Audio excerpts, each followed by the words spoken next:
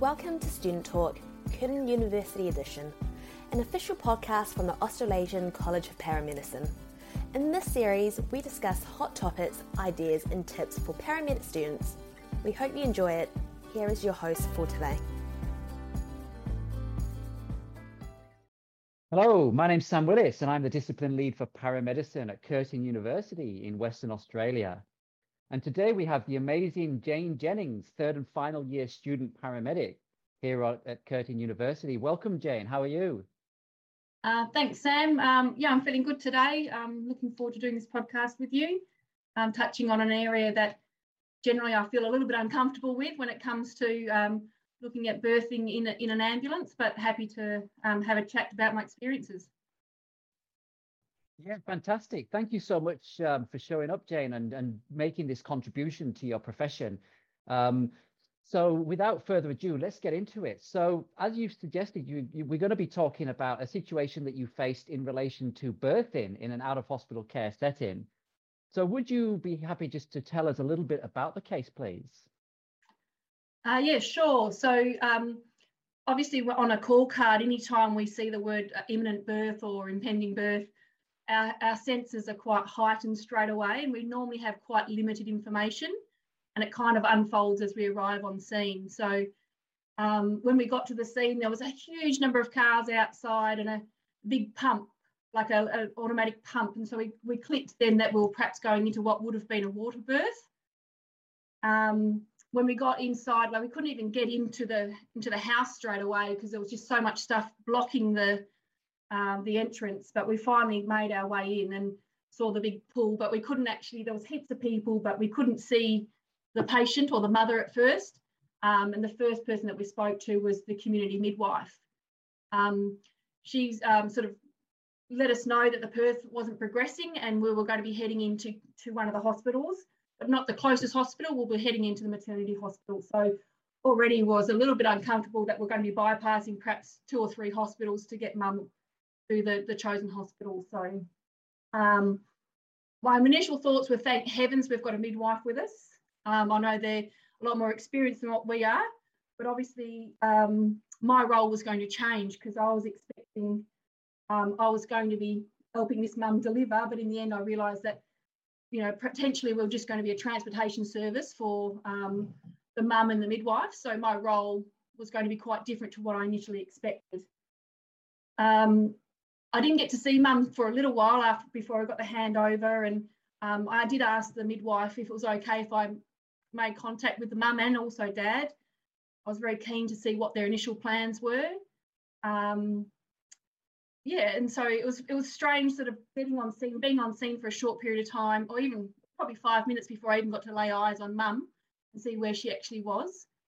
And I hadn't even touched base with mum. I hadn't sort of done any sort of formal observations, anything like that. So it automatically changes your comfort level. You have really no idea of where mum is at. I suppose we're quite comfortable with that medical model. You know, we like to get a set of obs on our patient before we do things, but midwifery and also, birthing is a natural process for mum. So technically, is she a patient or is she just someone that, you know, is going through a natural sort of process, and we're there to support that. I was quite happy to go out and set the ambulance up, but then all of a sudden I realised I was setting the ambulance up for 4 people in the back rather than the initial 2 that we normally have. So I had a lot of considerations there that I had to think, where am I going to be sitting? Where's the midwife going to be sitting? And you know, really importantly, where's dad going to go as well? Because I wanted him to be, you know, right there where he should be for mum. It sounds like even from what you've explained, that was a lot of different factors that you're taking into consideration, and it sounds very complex. You know, the idea of having a water birth at home, the idea that a community midwife, thank goodness, is already on scene, which is a relief, but then not actually being able to access mum straight away, and for the midwife to tell you that the birth's not progressing is always a concern. And I particularly liked what you said about your role changing and how you had to adapt to what was occurring. And that's absolutely essential in your role as a paramedic, as you know. So it already sounds pretty complex, but maybe you could tell us about what you felt was challenging. What did you see as challenging in this situation?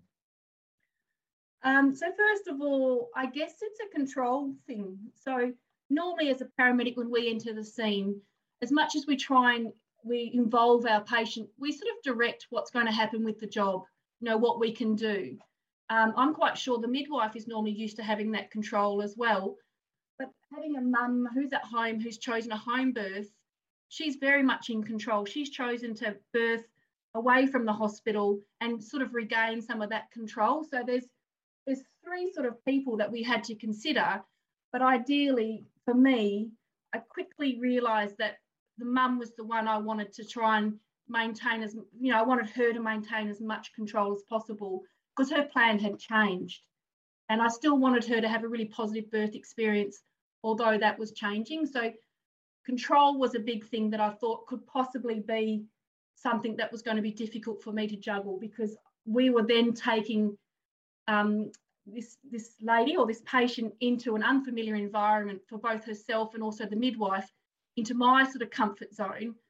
So I sort of had to make sure that everyone was still comfortable, but I also needed to make sure that I was going to be able to access everything that we needed and be able to manage any equipment that we may need if anything was to progress along the way.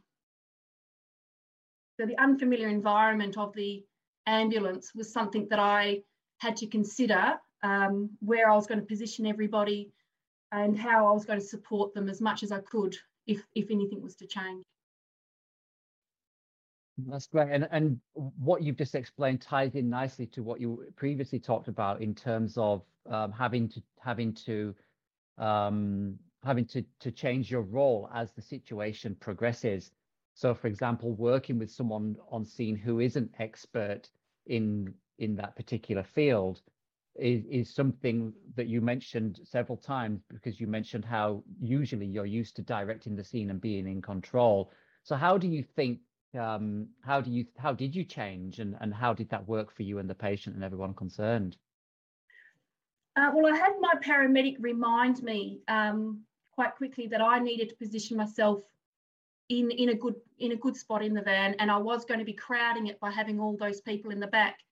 So I had to make sure that if things were to change, people needed to know what was going to happen. So I did let them know that if we started progressing, that we'd stop the van, and if we needed to rearrange any of the people's positions, we would. I actually positioned all our gear in the attendance seat next to the midwife. Now, because that's generally where we would sit, but I was quite happy, obviously, for her to be there. But then I realised along the way that if anything did happen, she wasn't familiar with the stuff that I'd put there, the equipment that I'd put there, how to connect it, how to use any of it. So I probably should have put that really behind the stretcher at the head end where I was sitting. So then I could have actually assisted and helped out with that. So my paramedic, it was good that she reminded me that, but then I still came down to me making the final decision where I wanted to put everybody. And so I asked the patient, I asked mum, I said, what was your initial plan? Were you hoping dad could catch the baby? Were you hoping, what was the plan? And so I really wanted to sort of try and still maintain that for her as much as we could. And then I just said, look, if things do change, we'll pull over, we'll stop, and we'll rearrange if we need to. So I tried to, always keep mum in the forefront of the decision making, rather than me sort of struggle with, oh, this should be me doing this, or this should be the midwife doing this. I really kept trying to relate back to mum and also dad. I wanted him to be where he wanted to be as well. Thanks, Jane. And it sounds amazing that you're providing this real high level of person-centered care and putting mum and dad at the center of it, while at the same time having to think on your feet and adapt to the situation, working with another paramedic, working with a midwife, doing what's right for the patient, taking into consideration that you wanted this person to have a really good experience during their own birth. And you even demonstrated that you've got areas that you may learn from and implement differently next time, which is also fantastic. So that really is my next question to you. What do you think in this situation are your opportunities for growth or change or development next time? I would have liked to, reflecting back on it, along the way, the mum started asking for pain relief. And that was sort of a bit of a juggle for me. I didn't know what the midwife could offer. She also, I think, in some ways jumped to conclusions a little bit about what I had to offer as well. She thought anything that we were going to have would affect the baby immediately, that wouldn't be good for mum. And I think I'd like to know initially, before we get going, what mum's plans were. Obviously, you're thinking a water birth. She's probably wanted to go pain-free or, pain relief-free, any sort of interventions there. But things had changed for her. So I never established before we left what, she'd be comfortable with, because after the second or third time where she's asked for pain relief and the midwife has kind of just sort of said, oh, no, you're doing well, we're nearly there. No, and I knew full well we had quite a long way to go before we got to the hospital. I started feeling uncomfortable because I knew that we had some options that could make her comfortable and a little bit more settled without really affecting Bub if Bub was to be delivered. So I think I'd like to establish early on with mum, look, your plans have changed. You've been birthing for quite a while. Well, you've been in labour for quite a while. What options would you like for pain relief? I would like to establish that rather than when it came to that really touchy point in the van where we've got the midwife attempting to distract her. Now, that may have been mum's initial wishes as well. She may have been on the right track, but I would have liked to establish that quite early. So I didn't feel like I was treading on anyone's toes in that area. Was it mum's wish to be intervention free, or was she open to choices? And in the end, she, the dad looked at me and said, we want pain relief. We want something. She's uncomfortable. She's tired. So we went down a gentle intervention and very effective for mum. But I did feel I would have liked to establish that earlier. Well, that's really good to hear. And again, your answer ties in with what you've been saying all along around providing person-centered care. And I really like how you've taken away this idea of you wanted to gain more information so that you can use it in the likely or unlikely event of change, so that you can provide that high quality person-centered care. And it's always complex when you're working with multiple people, particularly when you're walking into a stressful situation, because the assumption is made that you are being called because things were not going to plan. Because as you know, birthing doesn't necessarily warrant an emergency response, and you're usually there when things are not going to plan or unexpected things happen. And it's great to hear that you've got something that you would do differently next time, because I think every situation we go to, we can learn from. And it's completely reasonable that you would want to discuss pain relief options and to talk to the person and talk to the mum and dad around what their expectations are. And again, that falls in line really nicely with this idea of person-centered care. So that's great. It's been fantastic to hear your story, particularly in an area that paramedics don't tend to get a lot of exposure to. So your experience, your case study really will go some way to helping other people who may come into this situation in the future. But just before we log off, is there anything else you would like to say? Are there any final comments, anything you would like to provide to the listeners that you think might help them if they were to come across this?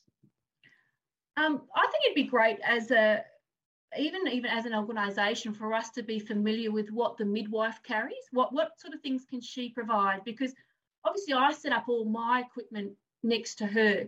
She may have exactly all that, but with equipment that she's familiar with herself, rather than us giving her unfamiliar equipment. It'd be good to know what she can do if things progress and are different. If she needed to do some more sort of complicated interventions after the baby was born.